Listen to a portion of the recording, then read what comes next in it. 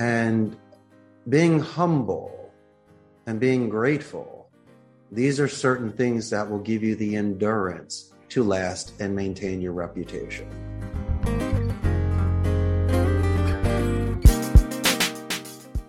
What is up, our fellow Legacy Ninja? It's a beautiful thing when you tap into your gift and understand the power of what you possess. If you haven't done that yet, take the time, do a deep dive, and find out what you possess that you're able to provide others as a tool, as a gift that can impact their lives and help them make that next step, help them see a different perspective because you showed up, played big, and you shared your gift. Within this episode, Patrick and I had the pleasure of having a phenomenal conversation with Richard Blank and just discussing his perspective on how to really impact the lives of others. What you have in your possession growing up and what you can turn around and utilize that gift that you had growing up to go and make a true impact in the lives of others. Within this episode, we discussed the idea of the inside-out approach, showing up differently, and the power of connection and plugging in. After this episode, take the time and really do that deep dive. Find out if you're tapping into your true gift to show up differently, to impact the lives of others that you're supposed to impact because you're tapping into your gift, because you're tapping into what that is for you. That's your special sauce that's going to impact other people's lives. Other than that, enjoy the episode and we'll catch you later.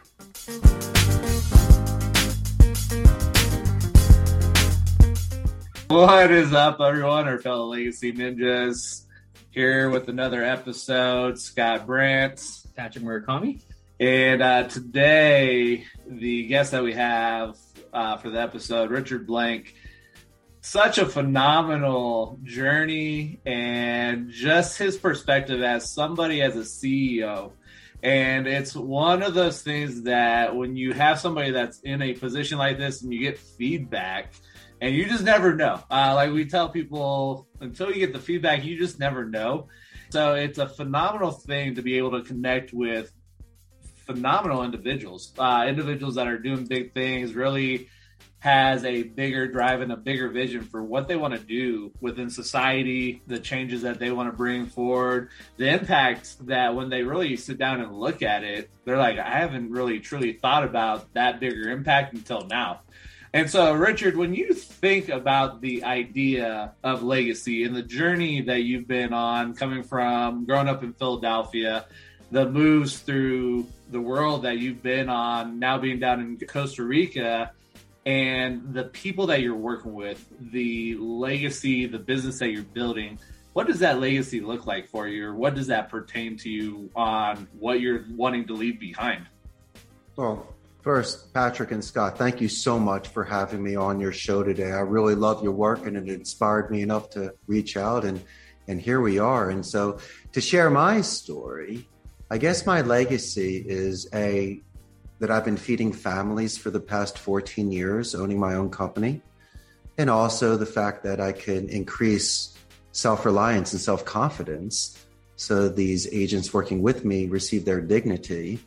And hopefully I could be the last boss that they ever have. And so they can continue this sort of tradition of synergy and treating people well and following certain labor laws and doing all the correct things so they can have their own legacies and a stable business for a very long time. Man, I love that. You know, it's so weird right now with everything. People are trying to find good quality work.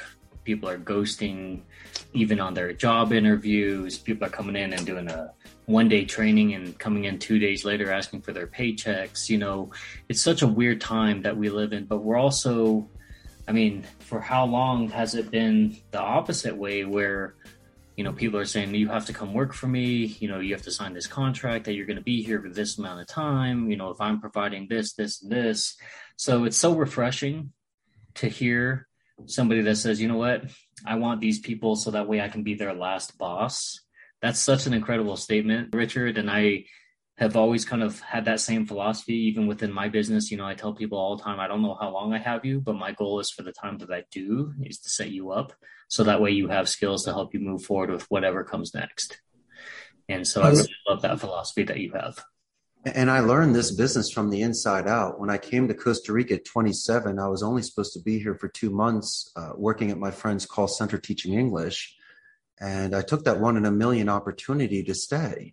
And so in those 4 years, instead of being C-level executive and with contracts and finances, I pretty much learned the business from the inside and out with the proletariat.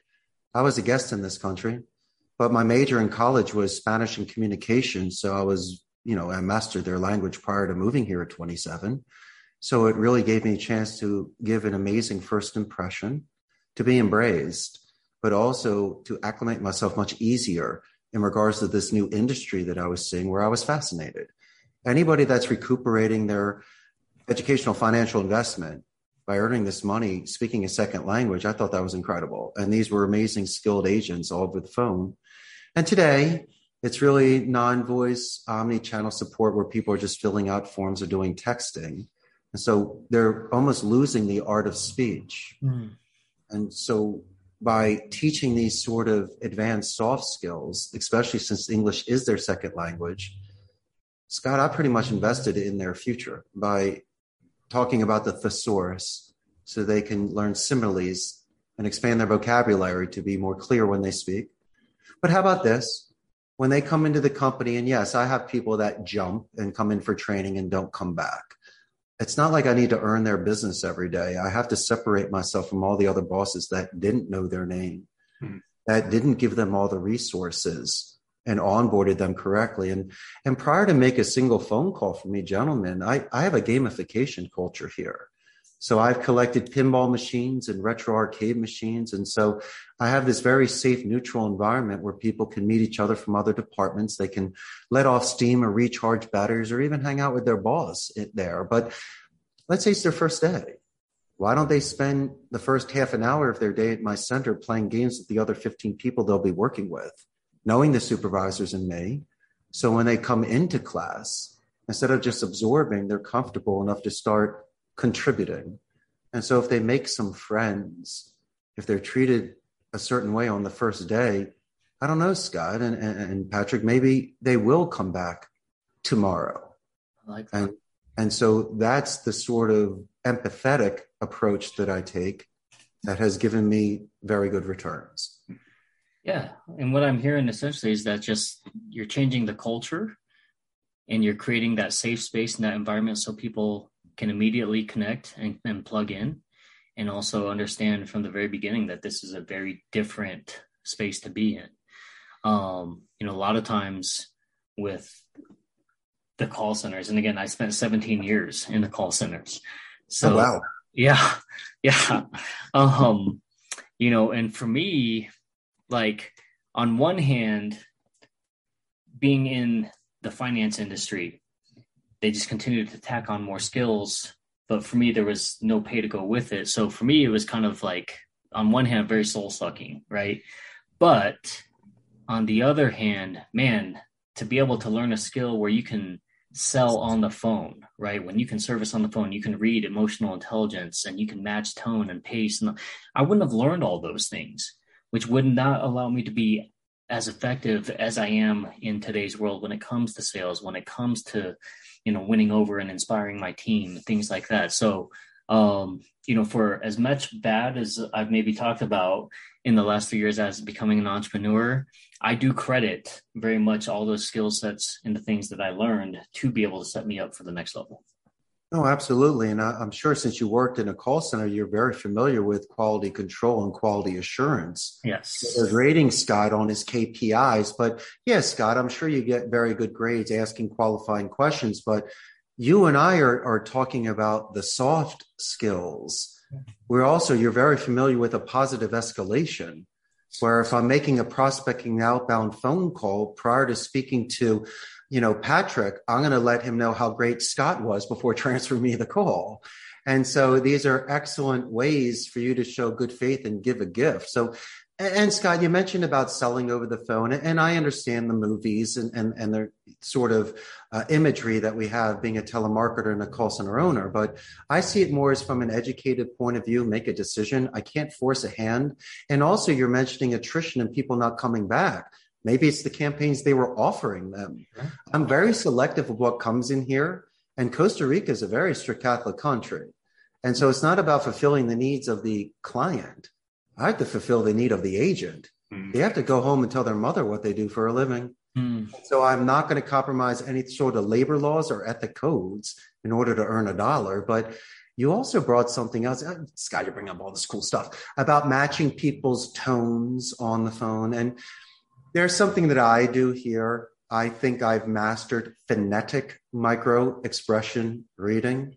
So I've seen certain tell signs that people do on the phone, non-visual, that will then give you a certain trigger to be able to ask a tie down or a pin down question in order to move a conversation forward. And I also back that up by studying the answering speed, because they can't do this subconsciously and manipulate it as they can their tone, rate, or pitch. Your mirror imaging, Scott, should be done in regards to their rate and their speaking level. Because if you're matching their speed, there shouldn't be any sort of interruptions or crosstalk. You're matching their style. Why am I doing this? It's to see if in that 30 seconds to 2 minutes on a first-time phone call, in that sort of attention span, to see if there's a change. And I also believe as well, since people are working from home, gentlemen, that there's noise in the background. And so if you hear a dog, that could be killing the call. What you should do is inadvertently and passive-aggressively use the Me Too technique. Let them know how much I love dogs, but Patrick, you know this. You got to ask the follow-up question. What's the dog's name? Right. You can say Aspen, right? Colorado. Yeah. And say, yeah, okay, great. Aspen sounds wonderful. Put him outside. He's too loud. Right. And then when you come back to the call, that's usually when I can anchor you. You're going to say, once again, we're talking about Aspen, but you can say, excuse me, what is your name again? That's an excellent question, Scott. My name is Richard. And, okay, Richard, and now you're name dropping me for the rest of the call. We call that the buffer boomerang technique. When someone asks you a question with a negative tone, what you do is you buffer the negative tone. I name drop you, let you know it's a great question, and then I repeat the question to show active listening, and then boomerang it back with a +2. And this can be done a half a dozen to a dozen times on the call. Absolutely. I think what you learn from people in sales, what makes them so successful, is the ability to build trust and rapport. And where oftentimes, a lot of times where I'm coaching my team is, it's not, if you're waiting, so we're in the insurance world, we're in an uphill battle because insurance companies that are self-insured, billion-dollar companies advertising on price, yes. Right? And the premise of insurance, going back to like 200 BC, is just to restore you back to whole. So oftentimes what I tell my team is, if you're waiting to just talk numbers, you're not going to sell that policy where it's a 50-50 chance. But if you build trust, you build rapport, they know that you're actually looking out for their best interests. Now there's leeway. Price can be the same. Price could be a little bit more, but they trust you. They know that you have their attention, and they know that you're going to take care of them, and it makes a big difference. Now, all of a sudden, price is a secondary factor. And so I love hearing all this stuff, because this is the type of stuff that I study, right? Learning interactions, dialogue, how to create rapport with others. So, man, I'm impressed with the training and the things that you guys are teaching, in these skill sets. So tell us a little bit about what that expansion looks like when somebody's maybe gone through, and kind of learned everything and has gone to the next level. What does that look like? Do you guys still stay involved? Are you guys investors into some of these things with people maybe going on the next level? What does that look like? Oh, you're always investing in their momentum. I just want to take one step back for a second in regards to these quality insurance calls that you're talking about. Yes. I think individuals should take another 30 seconds to a minute to do some due diligence, maybe look up a website, maybe look up a LinkedIn profile. So instead of just calling you sir, we can talk about the 17 years you had in the center, or where you are. We live in the United States and have those things in common. And so today, since a lot of people are not answering the phones, or people are downsizing or working from home, A lot of the strategies we use in some of the verticals that we have is by sending emails and leaving voicemails, because a lot of the calls you're just catching people, the contact ratio is a lot lower. So my suggestion is, instead of blasting out 150 emails a day, why don't you do 120 and take a little bit of extra time to congratulate somebody on a promotion or do something in regards to the company culture. And so I have seen an increased ratio of responses in regards to these custom-made voicemails and emails. And if you're even talking insurance, why don't you Google map where they live and talk about the beautiful white porch and how they spent the last 50 years in that house. And so those are the sort of things. And I couldn't agree with you more. I almost tell them to put the checkbook away. And I just want to talk to you. Yeah. At the end of the call, after I've lasted 15 rounds and you've given me some country time lemonade, then we can talk about the other steps. But I love asking follow-up questions and looking at photographs and finding out people's histories, because those are excellent ways to find tons of things in common. Absolutely. But it's a beautiful thing, especially coming from somebody in a position like you are, Richard, that CEO position, actually taking the humanistic approach when you're working with individuals, when you're working with your workforce, your agents that are there to help with the business, to grow the business. But your approach and your view is really getting to that human level and taking an interest in who they are as an individual. And I think that's one thing that a lot of people have lost in today's society, is taking the time to get to know somebody at a human level. Mm-hmm. And so I think, like with our initial call, that vulnerability piece, that transparency piece for somebody in your position, what you're doing really does set the standards for somebody that is, if you're trying to grow, build, take the time and look at where you're at and say, is there something else that I need to do? Do I need to adjust? Do I need to get at a different level that maybe I'm overlooking? Because we've got so quick in society where it's the microwave, the instant gratification, Amazon 2-day Prime, you get it right away. And we miss out on that humanistic aspect, which is the sad part, because we're missing the core piece of the person. Well, may I share something with you? Since I'm a CEO of a company, I have leverage. I can hire and fire you. I can make or break you. I choose the former. And you judge somebody's character during chaos or during good times.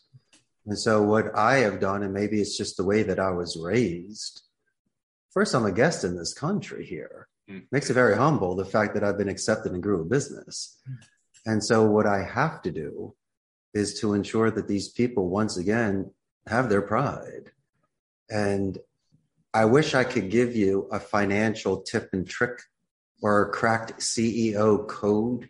That's the $1 million answer. But gentlemen, it's really just as simple as the relationship that I have with the people. Besides learning their language and giving them job stability and making it fun as well. I am setting that example that a CEO does know your name and does break bread with you. And as much as people are surprised, it seems normal to me. And these other people have the opportunity to do it, and they don't. And I don't know what people, the stereotype of a fat cat business owner that should be bah humbug and firing people and kicking dirt in eyes. Well, those are the sort of kings that didn't last very long. And as I'm going to say before, I'm really only as stable as my foundation. Yes. I've had people with me over a decade. And these are the individuals through delegation and through internal promotions have risen the ranks to floor manager and chief technical officer. And I couldn't be more proud. And these individuals not only speak for me, but they walk with me.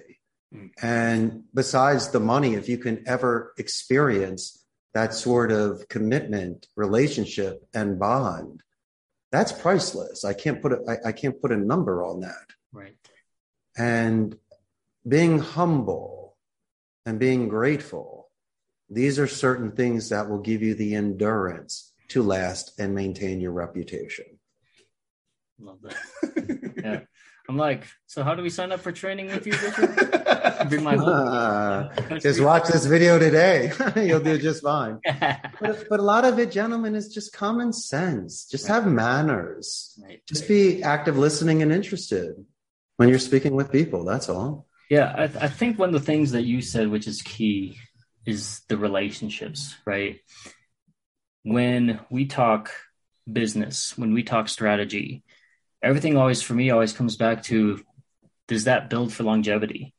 Is that built for a decision that we're making today, or is that built for a decision that's going to last tomorrow? And when we look at those with our structure within ourselves, within the team, and one of the things and one of the comments that Scott made to me was, he's like, I've never seen somebody who wrestles and struggles so much with how do you take care of your team so much, right? He's like, what about you worrying about you? And for me, it's always been community. It's always been a tribe. And so the more that I invest into them, the more that they're going to be willing to invest into themselves and their own growth, and make sure that the next person coming on board is also taken care of in the same manner. So I really appreciate the things that you're talking about, the things that you're doing. And we share those values, don't we? Absolutely. Yeah. And it's incredible to know that other people are doing that, because a lot of times, sometimes you feel like you're on an island, because you, like you said, without the validation, you don't know what you're doing. And a lot of times you're hearing other people do it a different way. And for me, I'm like, I don't care, but sometimes you have to, right? Because you want to make sure that you're not setting yourself up for maybe, heartache or heartbreak, or even going down a path that hasn't been successful. But part of that is also why I strive to do things differently, because I feel like that other people could benefit from that too.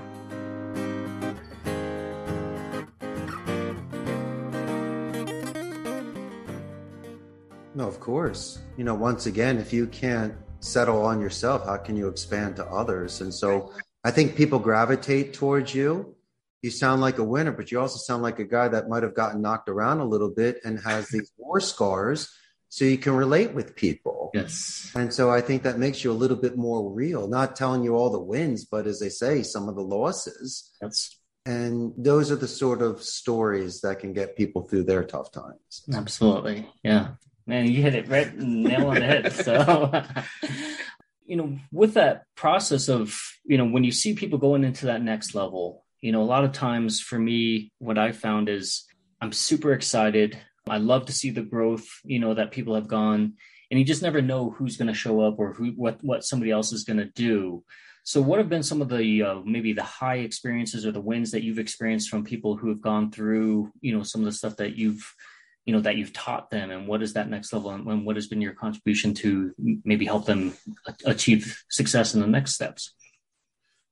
Well, I don't want wasted potential. I've seen people that have decided to take an inbound customer support campaign just to coast, and the next thing you know, 10 years goes by. Mm-hmm. And so I want them to be converters. They have a lot of campaigns here that have very large commissions.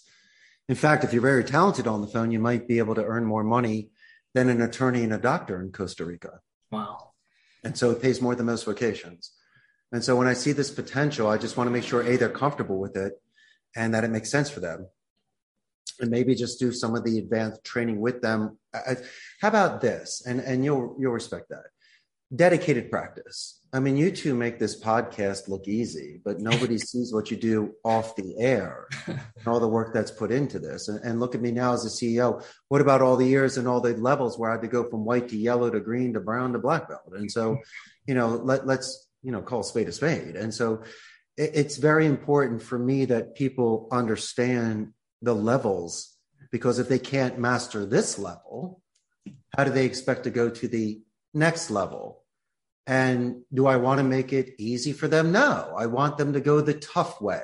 Mm. So when we start taking the plates off, then the bar feels lighter. Mm. Or maybe I overtrain them. So if it's that 1 in a million situation that happens to come up, you do have that spice in the rack. You can bring that out. You've been trained for that. Mm. And so I don't want to break them. I'd like to bend them. And there's a lot of times, as Bruce Lee says, boards don't hit back. So we can practice as much as we want. but you're never seaworthy unless you get out of port. And so some of these individuals have to get some of these scars and some of this training. But instead of, once again, acting, I would prefer that they do more reacting. And so if they can practice their skills off camera, off the phone, and out of work, not be obsessed with it, but if you have certain times when you can practice these speaking skills, which you can do anywhere, I don't need to plug in or download or have an internet connection to speak. And so if you can even record yourself, once again, we spoke about this earlier, that's even better. And so all the world's a stage. If you don't feel like speaking, then sit and observe people in public that are speaking. And instead of just zoning out, why don't you analyze that spike and dip and turn taking and things that you can do just to enhance those skills? And so you should always keep your mind going. And so instead of exhausting your mind, it becomes habit. You're just a second observer to it. It's incorporated in your life. And your life becomes a little more lucid. And you see things a little more clear. That's huge. I think. Oh man, it's an interesting thing about hearing how it's like you've got to put the pressure there to allow them to have that growth momentum. Because I brought this up to Patrick. We know coaches, and it's very interesting how coaches were putting this out here about how when we're working with a client, we want to remove the obstacle from their journey. And I was like, we got to be mindful that this is their journey and they need that chance to overcome the obstacle. Because if you take it out of the way, what are you setting that person up for in the long run? Because if you're not allowing them to grow and shape themselves, you're hindering that potential for huge growth to take place because they haven't developed their tool set, their skill set. And so I think that's huge with, we're going to have that pressure there for you, but it's something that you need to go through to be able to be refined and really find that skill set that matches who you are as an individual. You have to let go of the bike eventually. And what sort of pressure? It's not my pressure. That's your pressure. Right. Obviously, you know balance, and obviously you have the confidence to do it. You always had it in you. I don't know what took it so long to come out. Did it take me to grill you or to motivate you? But I believe, once again, it's regards to maturity. As long as you can see yourself as being in the best light and being able to present yourself with your best foot forward, then put it out there. And you might be the sweetest peach in the world, but not everybody likes peaches. So good. You know, what do you want me to do? But I respect somebody for getting hung up on that tries to name drop, you know, and do positive escalation in their rebuttals compared to someone that is stuttering, their timing is off, asking everyone how they're doing before they say, we're good, thanks, and hanging up. I mean, you're not even in the moment. You're not focused. And so maybe that individual needs to put some water on their face. I know it's not their break time, but why don't you put the kid downstairs for a minute? Let him play a game of Pac-Man. Let him recharge his batteries, come up. Or why don't you just have him on non-ready status? Why doesn't Patrick sit next to Scott for a minute, because Scott's on a roll, and listen in on a call and high-five him when he's closing another? And then maybe from that buddy system, then you get your groove back. And so I believe that if somebody pauses between calls and can get that sort of energy from someone sitting next to them, I'm not going to yell at you for not making that call that hour. Obviously, you're learning something from it. There's momentum there. There's high fives there. And don't kid yourself. You're still going to hit your numbers that day. But that's the sort of teamwork where you high five after a goal. Or if somebody gets a deal, you do the Hall of Fame call in the training room and you still, you know, you're still on that rhythm and on that energy. It's still hot. And then the person that got the lead in real time, because it just happened, can stand up and go play by play. And then he'll probably miss one part of asking a name or a question. Everyone teases him. And it's just, that's how you grow, because there's never a 100% call. There's always a 95. There's 5% wiggle. You don't know what happens. And maybe a natural stutter sounds better. Maybe a triple name drop someone just to get their point. I love things like that because it's still raw. And as long as you can keep that sort of momentum, it spreads on the floor. So if you got something really hot, get everyone to listen to it. It feeds, get them right back again. And then don't be surprised if the numbers double. momentum is such a huge piece, because for some people, they think that momentum is really hard to gain, but it's just a little bit of start is all you need. And sometimes surrounding yourself in the right position with the right people, or, you know, as business owners, as entrepreneurs, right? We're always talking about trying to up our circle. I think that when you do have that transference of energy, right? Or somebody's sitting there and maybe they're just not focused, and then all of a sudden they see somebody else, right? There's a little bit of that friendly competition as well that kind of makes all of a sudden that chip on their shoulder come up and somebody's ready to go. I love that stuff. That's the type of stuff that kind of gets me really excited when I see people who are energized about not only their performance, but also wanting to see other people do the same thing. How about this philosophy? Me today, you tomorrow. There's no competition. Everybody equals out at the end as being aces. Mm-hmm. And the team wins overall anyway. So who cares who scores? Right. And what I love, the fact is the selflessness. And when people are not egocentric. And someone that is, let's say, your competition, because they only make you lift more weights in the gym and work harder, but they're the first person to stand up and walk in front of everybody and to give you that 5. And the tribe appreciates that. And they know that's a cool moment, because if you think about it, Ali and Frazier, as much as they were boxing against one another, they loved each other and respected each other. Foreman was in there too, excuse me. And so those 3 really had this sort of bond, even though they're beating each other up. That was a brotherhood. The respect. I love watching the old videos. And if they didn't have one another, they would have never been such amazing champions. Yes. So the interesting thing is, you've had the journey coming from Philadelphia. I know you had some time here in Colorado Springs. That travel through the world and the interactions that you've had, when it comes to, because you've talked about the idea of gamification and bringing it at that level to interact with people, what really drove tapping into gamification when you're working with individuals, when you're building your workforce, when you're just working with individuals? Where did that passion with gamification come into play with how you incorporate your daily tasks with individuals? Well, you did mention the magic word, which is play.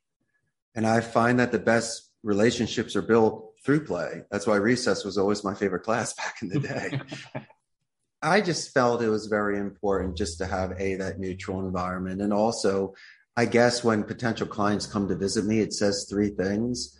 First is, why don't you have a game room in your office? Second is, this is how I treat my people. And third is, this is how I treat myself. They say, but you're not professional. You shouldn't have games in an office. You should have another boring, uncomfortable piece of furniture or art in that area, or some bad magazines that are 7 years old that you don't want to read. And I said, no, listen, you do you. And this is my company. And I always believe maybe it's a youthful thing that I have, but I have one foot still that feels like I'm that 18-year-old at Abington High School that wants to be a Spanish major. And the other foot is close to a 50-year-old man that's been in business and has responsibilities. And so if I can keep that sort of work-life balance and have that sort of fun set, and even once again to share with the agents this amazing pastime and beautiful thing that I grew up with, that does separate my culture. You do need a special sauce. A call center industry is very rigid. There's just rows. Sometimes you don't have natural light and bad air. And there's a huge attrition rate, and most people burn out or hate it. But the fact that I was able to excel in an industry that most people have a certain disposition on is amazing. It shouldn't have happened this way. I'm that gladiator that just didn't die and for somehow became a prince. And so I'm very thankful for this, and I'm very respectful of this industry. And so for me, once again, I just don't want to create an environment where people feel threatened, where they're burnt out. And how about this? My job is that while you're here, to recharge your batteries and self-esteem. So when you leave the office, you can confront any sort of challenges you have at home. Because once again, those things may affect your performance when you're at the work. And so I can't go home with you, and I'm not going to pry and ask your information. But I also realize that my agents are human. And as I mentioned, they may be taking care of their families. And so that's very important for me. And if I can keep that sort of level head, I can look at them in their eyes and they can look at me in the eyes, and we both realize that we are supporting one another. That's crazy.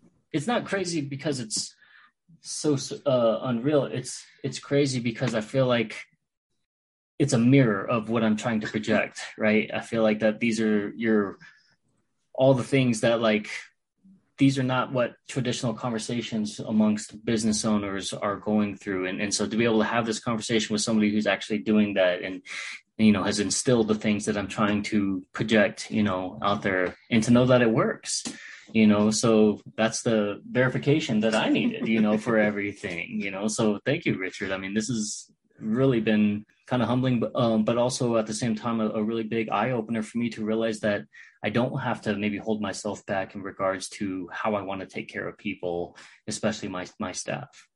Doesn't it make you feel better to know that you're not alone? Absolutely. And that the three of us gravitated towards one another because of the shared values. I don't know your family, but I could assume that this is how you were raised by your parents and grandparents.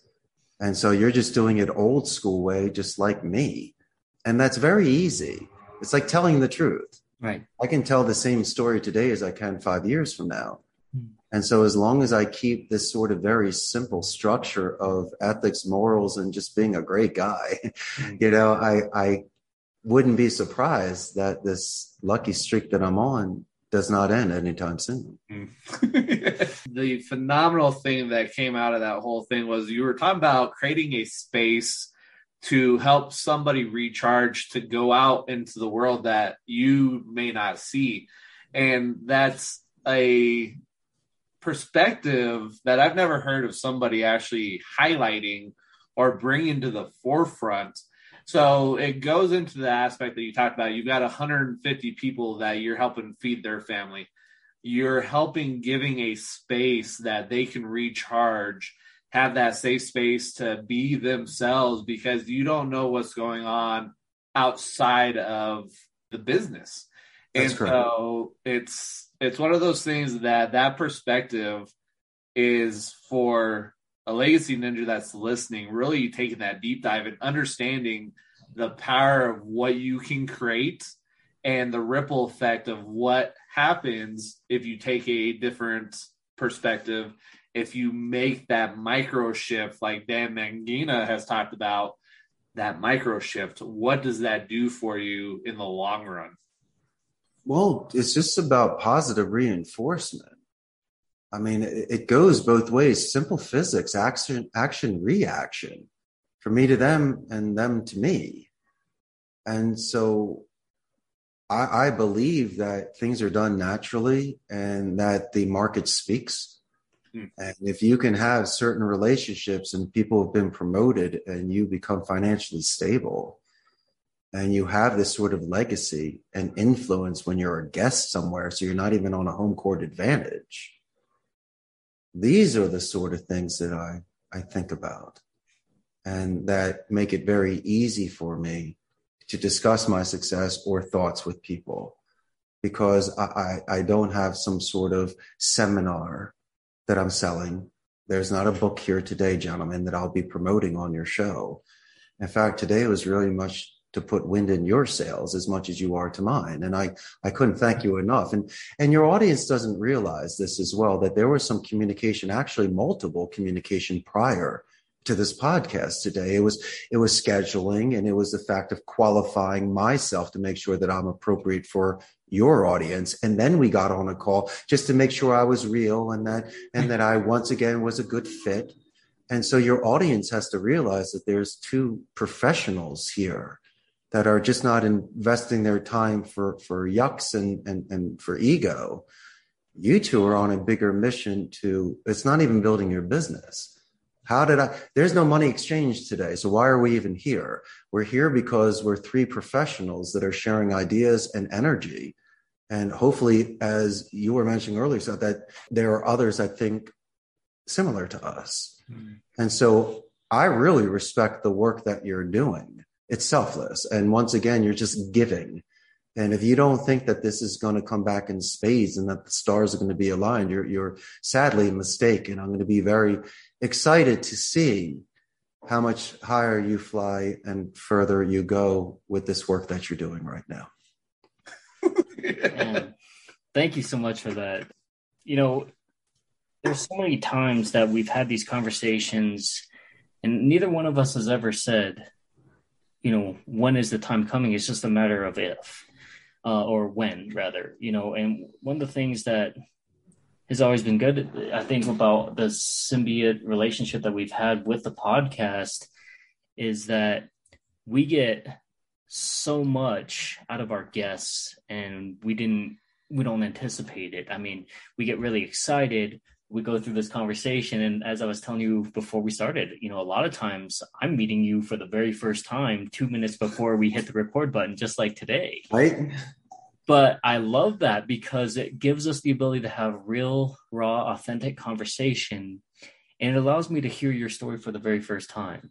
You know, Scott highlights some things, but he doesn't give the whole farm to me, which is really nice because he knows. He's like, just wait, right? But also, he doesn't know so much either because he gets into the conversation. He's like, did that really just happen on our podcast? Did we really man, there were so many nuggets that were dropped in that. And just so you know, it goes both ways. I mean, we're so thankful for, you know, your willingness to come on, your time, and you reaching out because, like Scott said at the very beginning, the validation isn't necessarily always there. But I think that we're confident enough in regards to the conversations that we're having that we are going to find the right people to be able to continue to have that. And so far, it has worked out probably better than I could have ever imagined. So, but yeah, thank you so much for, you know, for acknowledging all the things that go in there, because a lot of people just think that they just come on, hit the record button and go and put it out there. You know, there's so much thoughtfulness in regards to how we want to structure our conversations, the things that we want to hear and the things that we want our audience to hear.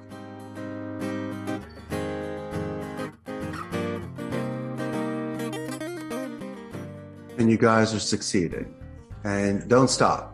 And a lot of times people will say, hey, you should have heard my first or second podcast. I've come so far, but your greatest fans will love to hear that first podcast.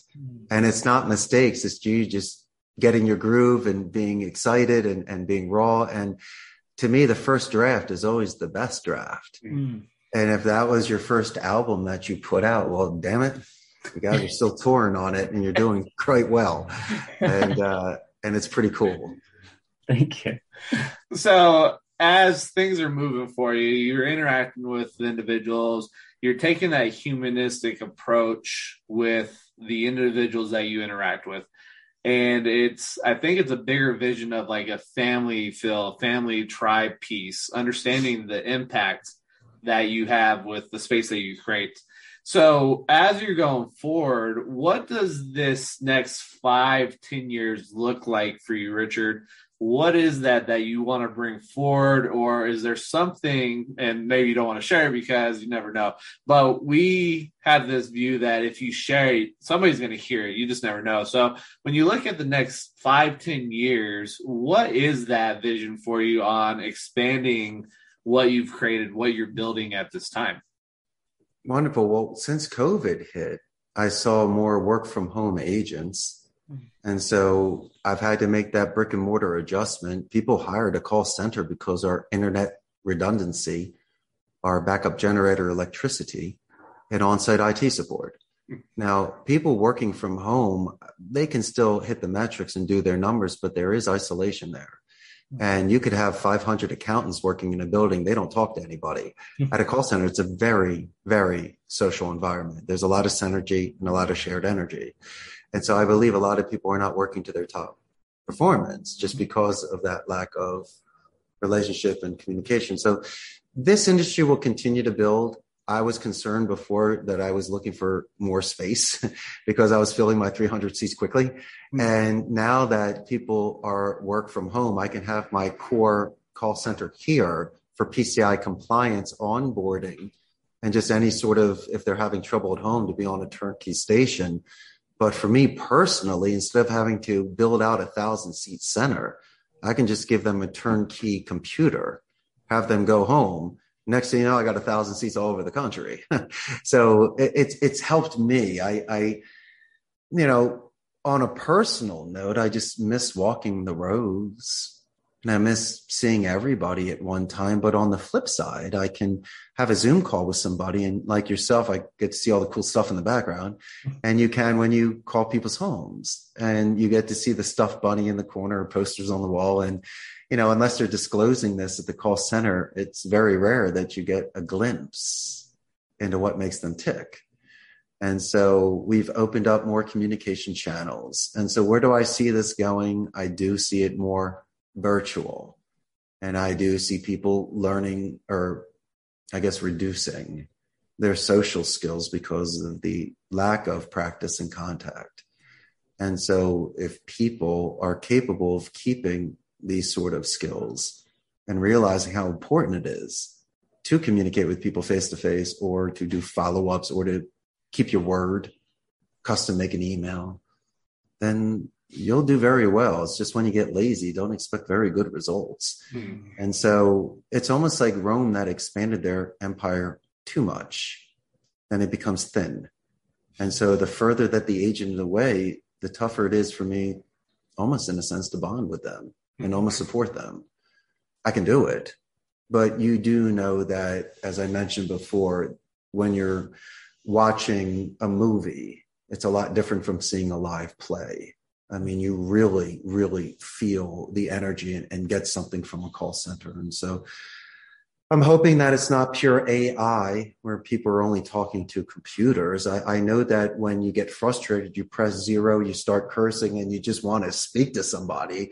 And so unless they master that sort of IVR and response, people are still going to want to talk to someone. And so maybe in the next 5 to 10 years, I still may have a niche market where people are looking for higher level concierge, personal first class service.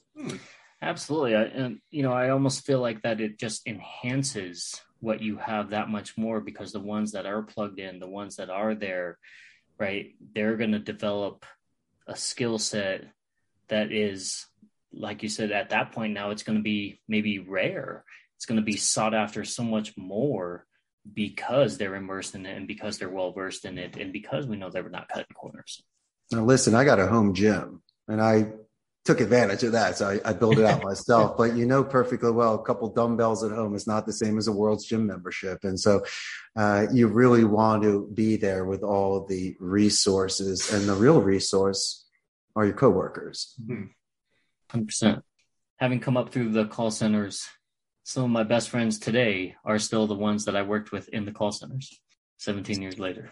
You went to war together. Y'all got cursed at together. What do you want to say? Absolutely. That's funny. But it's interesting to see how the relationships develop and the length of the relationships. And so, Richard, for yourself, what's been a highlight and what's been a challenge that you're thankful for that's taken place in your life? And what did that lead to by overcoming that challenge? Wonderful question. The highlight of my business is promotion from within, seeing people grow at my company. I'm so excited for that. The seed turned into the oak tree. Anyway, that's amazing. The challenge for me, once again, I am bilingual. I studied Spanish in college and I have the experience, but it's still not my native tongue. And so when there was a situation where something was escalated and people were emotional, I had to calm down for a minute, let them express themselves in their native tongue. Please back it up with English so you doubled it up so you're consistent. I, in turn, would give my point of view in English first, back it up with my Spanish. And hopefully with that 5% overlapping, we're consistent. And so there might be certain things, and we mentioned outside the office, I don't understand, a cultural thing, or even just a pure home court advantage language thing. And if I couldn't control it myself, I'd have my floor manager come in and speak for me. That was my challenge. And it was very rare that happened. But when I do realize that there is a code red and an escalation, you got to be very careful and delicate in regards to how people are expressing themselves. Challenges are one of those unique things that a lot of people will shy away from, and they don't understand the power of embracing the challenge and going and doing a deep dive and saying, okay, what did I learn from this? How did I grow? And what can I bring forward? And so it is one of those interesting things to get somebody's perspective on what has been that challenge that they're grateful for that has taken place. I have some good special potion for you that will protect you in those situations. If you walk into this with a mindset of good intentions and good faith, then regardless of the outcome, you represented yourself in the best light. I can't guarantee that you're going to change your mind, but what I do know is my composure and how I'm going to very much listen to you and see if there's a certain way that we can meet in the middle, or at least to be able to diffuse the situation. And so I do walk into, and even if they're throwing tomatoes at me and they're upset because I'm a North American, I'm a business owner, I don't have hair anymore. There's always going to be something that may upset somebody. And so, as I say before, if I'm going into this situation non-threatening and trying to be at peace, I'm pretty much okay with the outcome and what happens. Richard, when you look back upon where you started, when before all of this, to where you're at now, did you ever in a million years think that you would be where you are today? And did you have any tell signs from the time that maybe you were little to realize that you're on the right path or trajectory, maybe something you didn't understand from a young age until it finally hit? What a great question. What I didn't understand were the opinions that were provided for me in a predestined career. My great-grandparents came over from Europe, from Romania, Russia, Germany, and Poland. And at the turn of the century, my mother's side of the family were tailors, and they created a business in New York City, Dream Dogs. And my father's side came over, and they were doing like the Sears Roebuck manual that they have, but they were doing layaway for Consolidated Home Furnishings, as that's how they earned their money. So they were entrepreneurs. They came over and learned a second language. They started from scratch. And so for me, having to follow in my grandparents' footsteps of Harvard Law, my father at Columbia Business, and my brother at Washington and Lee University. Those are some pretty high bars to hit. Yes. Now, I didn't graduate private school. I went to public school, and my grades were good, but not good enough. And so without my college recommendation letter from my principal, I don't know if I would have gotten into Arizona. I mean, I'll be forthright with you. And so at that age of 18, instead of becoming a doctor, an engineer, in law, what I decided was to double down on my favorite class, which was Spanish and communication. Because if all of my friends could not speak a second language, maybe I could be marketable. Maybe I could get a job and have leverage and not have my parents grill me. And so with my great-grandparents being entrepreneurs and moving to another country, me learning a second language, not wanting to do homework for the rest of my life and be miserable, I almost convinced myself that if I ever had the opportunity, I would be ready. And this 1 in a million shot hit. And I took it. And now, if you can get past your parents' guilt, you can pretty much live anywhere in the world. And I didn't disappoint my parents. They just, and usually it's like a naysayer or a gray believer. These are the people that love you the most. They might say N-O, but gentlemen, it's really that they don't K-N-O-W. Enough about what I'm doing. No, I wasn't being a recluse. I wasn't breaking windows and just going crazy. You're looking at a young man that had momentum in regards to languages. And I was getting a lot of positive reinforcement from my teachers and peers. I volunteered in college to work for Telemundo, and they accepted me. And post-grad, I got a job from my Spanish. And so what are you going to do? I mean, I kept doubling and tripling down on myself. And, it's almost like an 18 parlay. I just kept winning. And so why would I stop this sort of momentum? And now it gives my parents peace for the fact that I am feeding these families. I'm financially stable. And I'm able to speak of myself, my organization, and my network in this sort of way. They realize that they raised a very good son. I love that. The whole story of, parents and grandparents coming over. So, my grandfather came over basically from Japan post Pearl Harbor, and basically thought he was going to be a farmer. Hated it. Ended up getting his citizenship and joining the U.S. Army. First duty station was in Honolulu. Nice. Absolutely hated by everybody, right? Because he's a Japanese guy in the U.S. military. So the military guys hated working with him. Japanese people hated him because he was working for the U.S. military at the time. Yeah. You know what? 22 years U.S. Army. All 4 of his children went on to serve. My dad did 2 stints to Vietnam. My aunt was a Vietnam vet in the Navy. One uncle retired lieutenant colonel out of the Air Force. The other one was a mathematician engineer. And then my mom's side, same thing. She came over from South Korea. My uncle got his citizenship, did 26 years Navy construction, still designs a lot of blueprints. And, to have that. And my wife, being an entrepreneur, her parents came over with $100 from South Korea on a sponsorship and basically did whatever they had to do. Worked multiple jobs, scrubbed toilets, janitorial work. He was a carpenter, so he'd worked on these Ritz-Carltons all over the world in India and Japan, but he was over here doing toilets just to, provide. And fast forward, and my wife was supposed to go to Stanford University, and then she decided to go to CU Boulder, a party school, and then she dropped out because she started doing nails and being a nail tech, and all these different things. And of course, the parents, they're they don't understand because they just want so much better because they sacrificed so much and they did all these things. But now, right now, they have their grandson, and my wife is a very successful business owner, and so you just never know. But like your parents, they're okay with it because now they understand, like, you have to forward your own path. You have to find your own way. I appreciate you sharing your family's history. I'm surprised your last name's not Hero. What a family. But yeah, I mean, if your great grandparents didn't make the move, and your grandparents and your parents and your wife and everything, it's being bold. Yes. You're taking risks. You want to talk about Darwinism? Fine. I mean, this is survival of the fittest. And as a nomad, where you'll grow and you'll be the happiest. And so I respect that too. And the fact that someone had to go against such sort of imagery and stereotypes during the Second World War, imagine that sort of resolve and backbone that was passed along in your family. And so as much as it might seem like a dark time in the United States, but for your family, it was a lesson to be learned that's been passed down from generations. Right. And so I totally respect that. Thank you. Yeah.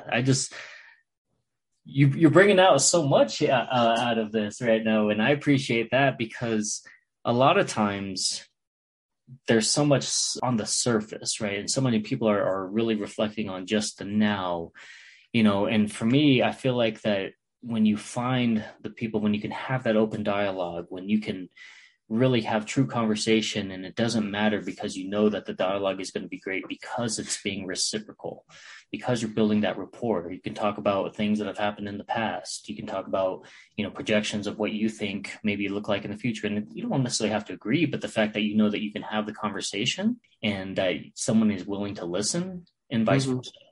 It's such a rare thing nowadays. So I never really correlated those things of what I was doing in the call center when that happened, right? That I was creating that dialogue and being really the voice for the company. But had I been taught that maybe from early on to realize that, I am first line, as a frontliner, I really make or break that impression of the business. Maybe I would have realized my importance was much higher than just being, I'm just the low guy on the totem pole. Well, slow down for a second. Obviously, you took that position seriously and you mastered it. And that's why you are where you are today. You might have not realized it at the time. And sure, you might have swung a little bit harder for the fences, but obviously you were a top producer at this call center. And if you were there for so many years, you learned the business and you learned what it was like as an employee to have those good and bad days. And I think that's why you're building an excellent team right now, because you, as I mentioned, have those war scars and those sort of real life experiences. So Richard is dropping some nuggets here for you. So. Oh yeah, left and right, I'm dropping them bombs. Yeah. One of the things that I love and has been a really great piece for me to be transparent and be vulnerable in regards to sharing my story has been the power of gratitude. And for somebody who's actually gone through, multiple suicide attempts to come out to where I'm at now, I refer to it often as what we call the beautiful struggle. And this part of being human, right, is to realize that you have the ability to learn when things don't go the way that you want. You have the ability to adapt, and this human spirit that allows us to continue to press on even when things look very bleak. And so as you look back and reflect on your career, your life, is there any specific pieces of gratitude that you would like to maybe highlight, maybe for the first time or just in general? For us, it's a piece that we really love in regards to our segment, to be able to maybe even just give that thank you publicly to anybody that might have helped you along the way. Of course. And thank you for sharing that personal information about yourself. And it's something I've never personally experienced, but I try my best to understand where somebody could be at that stage in life. And I see it more as a forced march that people have to do.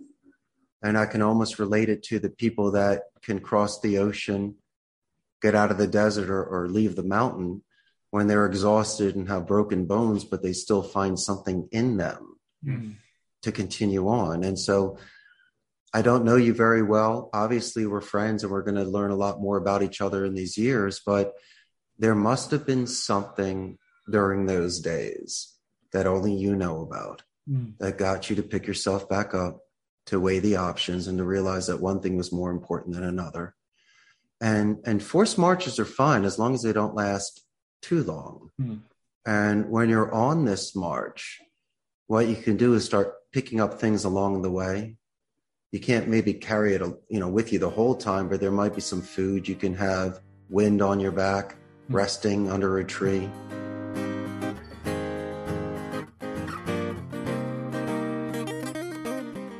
And so these sort of things along the way on my path, from the positive reinforcement of my language where people corrected my grammar so I wouldn't embarrass myself.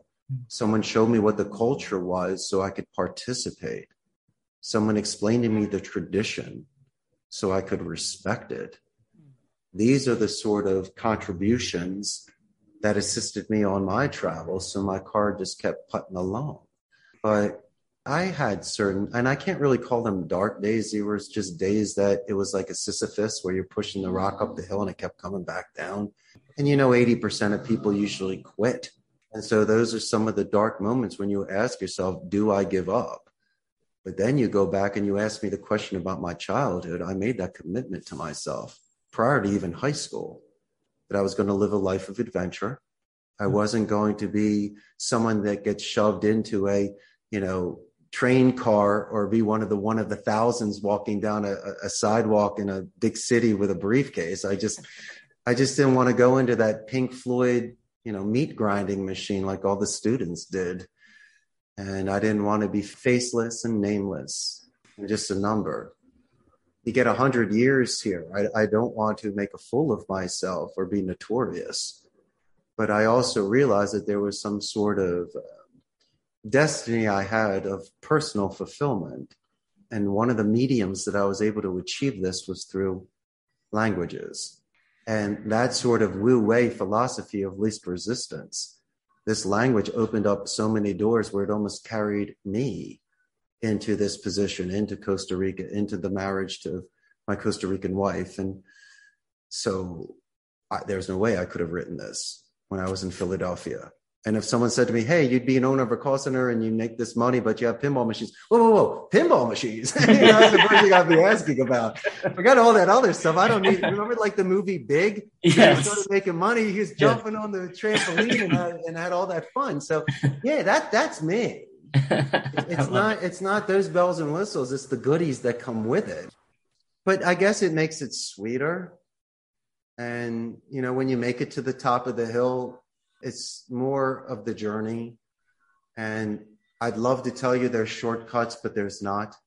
And there are days when you take 5 steps back, or you have a flat tire, or there are some times in Costa Rica, the rain comes down and I'm in a suit outside. Instead of running somewhere, I go, screw it. I just put my arms out. I take it, ruin my suit. Let's just do it. It's almost like, was it Lieutenant Dan in Forrest Gump when he was on the ship? Yes. And so there's certain times when, let it rain on me. Because if that's the worst thing that happens to me today, that I ruin a suit and I get rained on, I'm having a great day.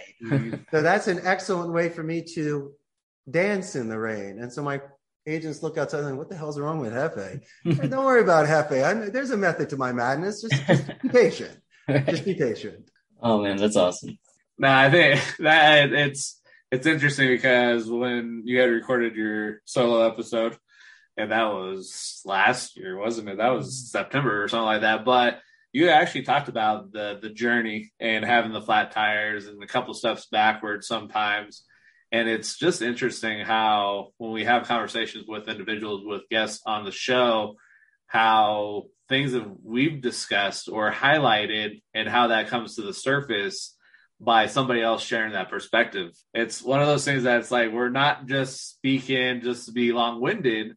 There's things out there that have happened. And so if we can share a perspective that's different from ours, but somebody's given something similar, but their own perspective, it's a huge thing because that could be that one perspective that somebody needs. And it's not coming from us, but it's coming from the relationship and the connection that we've had with somebody else, with allowing them to share their perspective and just the power of what that does for somebody else down the line. When that is, we don't know. But it is a phenomenal thing just to see the interconnection piece from things that we've talked about and we've highlighted. So I appreciate that, Richard, and just for yourself. And it goes back to just the vulnerability and the transparency piece, because we talked about this during our pre-call, was you don't get this from a lot of people that are CEO at these bigger positions, because they're trying to have this facade and they're trying to keep this perspective to keep everybody else in line, and it doesn't work. And so that perspective of what you shared is huge. And I appreciate that, just being open and transparent. Well, you would have been my friend if I was plastic. I know I'm wearing a suit right now, but I'm still just a man. And I did this out of respect for you and your audience and for myself. But I don't know who they're trying to kid or what game they're trying to play or what actor they want to be on television. Mm-hmm. The real life are the people that work with you and have to go home at night. Not you to your mansion where you can eat your caviar and get fanned by your swarm of servants. No. And so you also have to realize you were in those shoes one day as well. You might be in a comfortable position today, but who knows tomorrow? And not saying that you should be paranoid or carpe diem, but I don't understand today where these CEOs have this sort of image that they need to portray. And so I could be down here driving a $100,000 car, and I could. But I also realize I'm in a third world country. I don't want to rub that in people's faces. And also, it might make me a target. And so what are we trying to do? And I'd rather you judge me on merit. And I even mentioned earlier that what's so important in the States for this image that you're talking about, and the flash and the cash and all this stuff, a lot of that doesn't mean anything here. Mm-hmm. So as much as I'm going to try to impress somebody with something, it doesn't mean anything. And so I had to readjust my values on how I was raised and the influences and images that I was supposed to live up to. And it's almost liberating, where by default I say, yeah, you win. I'm just going to go abroad and not worry about this. I'm still the same person from Philadelphia. I still have that upbringing, and I'm still got that go-getter mentality, but I'm not going to stress over the things that I saw my parents and what my friends are stressing on in the United States. Now, you could move abroad, but you still might be taking that baggage with you. I decided to live a different type of life. And it's been very good for me for my health, my mental health, physically as well, and physiologically. I feel great. And People can see that. And if people see that I'm having good days and I'm relentlessly positive, it's authentic. It's not just 5 minutes here and the rest of the day I'm pissed. Then that's not consistent. In fact, when I am tired or not feeling well, then people say, "You all right?" You don't seem normal today. Well, come on. What do you expect from me? As I say before, just look at yourself in the mirror and just be real to yourself, because that's how you will keep your friends, and that's how we keep your business relationships like you two have. And I think you'll have a much more fulfilled life by doing things like that. Love it. So I have a couple of questions here. A couple of times we've talked about pinball. Did you know that on TV they actually have like pinball championships where people are going head to head playing against each other? Oh yeah. I could take them on with NBA Fast Break. That's my best game. But okay. I got a game that's from 1976. It's a Bally's Freedom. And the newest machine I have is like a Last Action Hero. And most of my stuff are really pretty much from the late 80s to early 90s, which I believe were the best times for pinball because of the equipment that they have on the inside. When I get these machines, don't kid yourself, they don't have glass in them. They got bird crap on the playfield. And it almost breaks my heart. I go, honey, what happened? And so I'll bring them to my call center. I'll be in a suit, but I don't care. I'm putting Wildcat 125 and shining up the playfield. And there's places in the United States where you can order the LED screens and the rubbers and the bumpers. And so I have some expert electricians here. And when I order the specific parts, they just go through it and fix it up. And for something I bought for a couple $100, next thing you know, I got a restored $5,000 machine that's behind me. And so, as long as these people don't want these machines and it's taking up space, and they realize with my passion, and I can't hold it. When I show up there, I'm supposed to be calm and cool and try to negotiate an extra $25. Hell, it's like the movie 10 with Dudley Moore and Bo Derek. I'm running towards it. My arms open. I can't wait to buy this machine. I'm almost overpaying the guy to guarantee that I get the deal. And my passion became an obsession. I got 13 machines right now, and fortunately, I have the room for it. If not, I have an air hockey table, an Alpine Racer 2. I got a bunch of machines and jukeboxes. And so, one man's trash is another man's treasure. And if they think that stuff is trash, call me Oscar the Grouch. I'll take it all. Right. And so it's so much fun to find treasures. And most of the time they're in half decent condition. And then, it's just the restoration. That's all.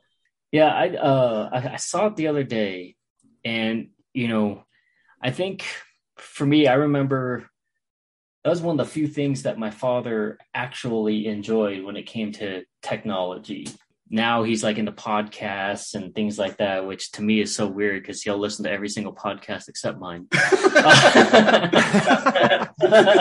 Maybe that's a good thing. Who knows? Yeah. You don't want him telling him to fix your tie constantly. Right. But no, some of my fondest memories is just sitting there and being amazed at how good he was at a pinball machine. I mean, he's a decent pool player, but my brother and I grew up in that time frame in the arcades, and I watched my brother where he could play all day off of 50 cents and have people line up, and I remember one time he went on a 300 win streak in Street Fighter. Right, but that inspired me, so I actually did basically traveled around and did I guess you would call it professional gaming now, long before what they have now, where kids can win like $1 million from these tournaments from home. We used to have to like travel and drive, and we'd drive 400 miles to Nebraska, 500 miles down to Texas and California, and have all these things. You'd have like 10 guys packed into one hotel room. We all smelled awful, things like that. But to go from that, but there is something cool about like the vintage piece and the lights and how it really stimulates the brain, but there's still a manual control to it and a skill set that you control it for the most part, an extent, right? I mean, there's certain times where it just goes right down the middle, can't do anything about it. But, and I equivalate that thought process. I equivalate, those lights and sounds a lot of times for what's happening in the news or things that are trending, but I still have control over what I can control, right? And sometimes that ball goes right down the middle. I can't do anything about it, but I roll with punches and I just roll that next ball. So I just really thought it was really cool to see that you have your passion and that you can integrate that with your business. Well, it's almost like someone playing racquetball. They're just hitting the ball, and there's others that have strategy. Yes. If you're playing pinball, the number one rule is to be able to trap that ball. Yes. And then aim for certain targets. It will prolong the game. It will give you better scores. And there's if you watch where the lights are and the certain progressions of a game play, there is a certain sort of strategy to playing these machines. And yes, each one is just so unique in regards to the cabinet, to the play field, to the artwork, and to the distribution of the bumpers and the targets. But to me, I find the marquee art so fascinating. And I don't know. I mean, you have this company, if I'm not mistaken, what is it called? Twin Galaxies, where they keep all the Hall of Fame scores, and people used to travel there in the Midwest and compete. And what was it? Billy Mitchell was always number one or something. And I always found that was interesting. But there's a place in Arizona that I go to in Mesa. Sorry, the name slips my mind, but they got over 40 pinball machines, over 200 machines, from asteroids to Trine to whatever you name it. And I would go there for a full 3 hours. And as much as I want to, I'll do a one game of Tron and asteroids. Yeah, I got you. I love it. But I will flip those pinball machines and I'll go one after another. And sometimes when you see a machine in a movie and then you get to see it in real life, it's almost like seeing a celebrity. And you have respect for the machine. Don't tilt it. Don't bang it. I mean, these are things that break a machine. Mm-hmm. And if you say the ball goes down in the middle, then play your game differently. And also you have to gauge the sort of inclination of the play field to see how your game play is going to be. And so Elton John said it perfectly. I mean, you become one with a machine. Besides your timing, which is your muscle memory, I mean, you really feel the flippers and the buttons and this machine. And people say, well, you know, I played virtual pinball. Yeah, but there's a lot of things you do on the internet that's not as good as real life. And one of them is gaming. And so I think pinball is an experience, and they're beautiful pieces of art. And each one is so unique in its own way. And once again, there are certain products out there, like this Wildcat 125, which is specific for pinball and air hockey playfields. Mm-hmm. And so you should not put chemicals on it. Do not draw on it. I mean, these are things that can be preserved. And sometimes the cracks or the fading, that sometimes adds to it. Mm-hmm. You know, I mean, it's not like you got the machine brand new, and if you got it in a certain condition, then it should be preserved. Mm-hmm. But as much as I can keep original on these machines, I love it. And so you see my passion. You see how I feel about these machines. And trust me, I'm not going to stop. And with my wife, that is one hill I'm going to die on. You know, I mean, I'll let her win on everything. But when it comes to these machines, honey, you know I'm going to be upset if I don't buy it. Right. And so I think we've made that sort of truce, and we have that sort of plan. So any legacy ninjas that are out there, if you know of, some pinball machines that could use some TLC, or maybe they're taking up space, reach out to Richard. I'll ship it down here. No problem. I'll take it off of your hands. So. Oh, man, I love it. So, Richard, as we wrap up here, is there any last remarks, anything that came up last minute, thought-wise, that you wanted to share or leave the legacy ninjas just to kind of chew on and think about? No, of course. Well, first is I want to thank you again for this time. It was an excellent show, and we shared so much, and you guys are just so much fun. So this is amazing. But to your amazing audience, I want people to stand up and have their chin up and shoulders out, and shoulders up and chest out. But do me a favor. You have to be true to yourself. Because at the end of the day, when your head is on your pillow or you're looking in the mirror, you have to at least look at yourself in the mirror. Because if you have a problem doing that, then we got things to really talk about. Mm-hmm. But I wouldn't tell you to be rash and just leave your job and follow a dream. I think you might want to try a side gig, or dip your toe in the water and test it out a little bit, or maybe get outside of your bubble and speak to a stranger because you're not going to be prejudged. And this individual might give you some actual balls and strikes and tell you something, because if you keep speaking to the same individuals, naturally you're going to get the same responses. And so I'm not telling you to go bother strangers down the street, but if you're having a beer, speak to a bartender, if you happen to be sitting next to somebody somewhere just for a minute, you might have that sort of connection. And some of the best advice I've received in life have been from perfect strangers that I've never met before, that might have seen me pondering something, or I'm pacing, or just out of not desperation, but being able to vent or just to speak, I will strike up a conversation with somebody. And it's usually someone that's older and wiser. And I used to do this a lot in college. When I'd be at the gym, for an example, there'd be someone working out next to me. I'd find out about themselves. And I'd say, hey, let me ask you a question. Post-grad, what do you think about this? Or what happens if a girl breaks your heart? Just to see what they got to say. And today, it's almost the reverse, where I'm the wise one. And people are coming to me for questions. And so what I try to do is to give not just the best advice, because I don't know if it's the best for them, but I can give them advice that has made me successful, and discuss certain choices I made that got me here, and other choices that, like in the book, Choose Your Own Adventure, where you fall down the trap door and story ends. And so I have to give both sides of the story so they know what's hot and what's cold, and what's safe and what's dangerous.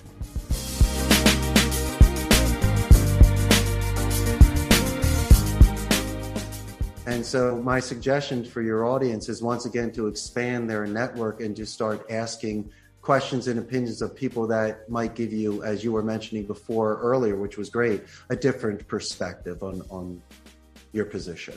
That alone could just be the whole episode, because I think the fact of people taking the time and not being fearful of the perspective of others, the opinions of others, but we have everybody that there's a lot of people that want the yes bin. They want people that will resonate. They want the echo chamber, which doesn't do anybody any justice. And so that piece right there alone, we could have just had the whole episode right there, because that is a needed nugget for people to really tap into and hold on to. Yeah, if someone starts yes-manning me, I call him Smithers. Yeah, Smithers, yeah. Mr. Burns' assistant. Stop yesing me. I mean, give me a real answer like Homer would. Right. Oh, man. Gosh, Richard, there's so many different things to extract from this. Just thank you again for your willingness to come on. And, you know, what is so incredible is that you wanted to come on just because you like the dialogue. And that's incredible to me, because you guys were the cool table in the lunchroom. I just wanted to hang out with you. Maybe I'd be invited to a party or two. Absolutely. And, you know, so I definitely feel like that this is just the first of many conversations. We would love to, I mean, because of there being so many nuggets, because of, you know, you showing us a small glimpse of who you are today. I mean, I'm really excited to be able to continue this conversation, even again on another episode of the podcast at some point, more or less. I mean, just, gosh, I'm so thankful, and I'm like flabbergasted, honestly, with how many nuggets that you were able to drop in such a short amount of time. So thank you so much for that. Well, my brother, you brought this out of me. This is not my show. This is your show. And so obviously you're very good at what you do. So you got the best. Appreciate that. And then as we go here to end the show, if somebody wanted to connect with you, ask questions, get some insight, potentially whatever they were looking at, what is the best way for them to connect and have that communication with you? Now, first is they grab a plane ticket and fly down here.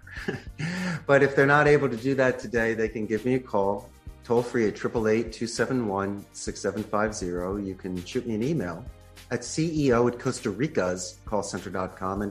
And finally, and this is where you gentlemen will be, I have a very large Facebook fan page. About 97,000 local Costa Rican Ticos are on that. And it'll give you a pulse of the local BPO, business processes outsourcing industry, and also some of the great and cool things that we do in the evening.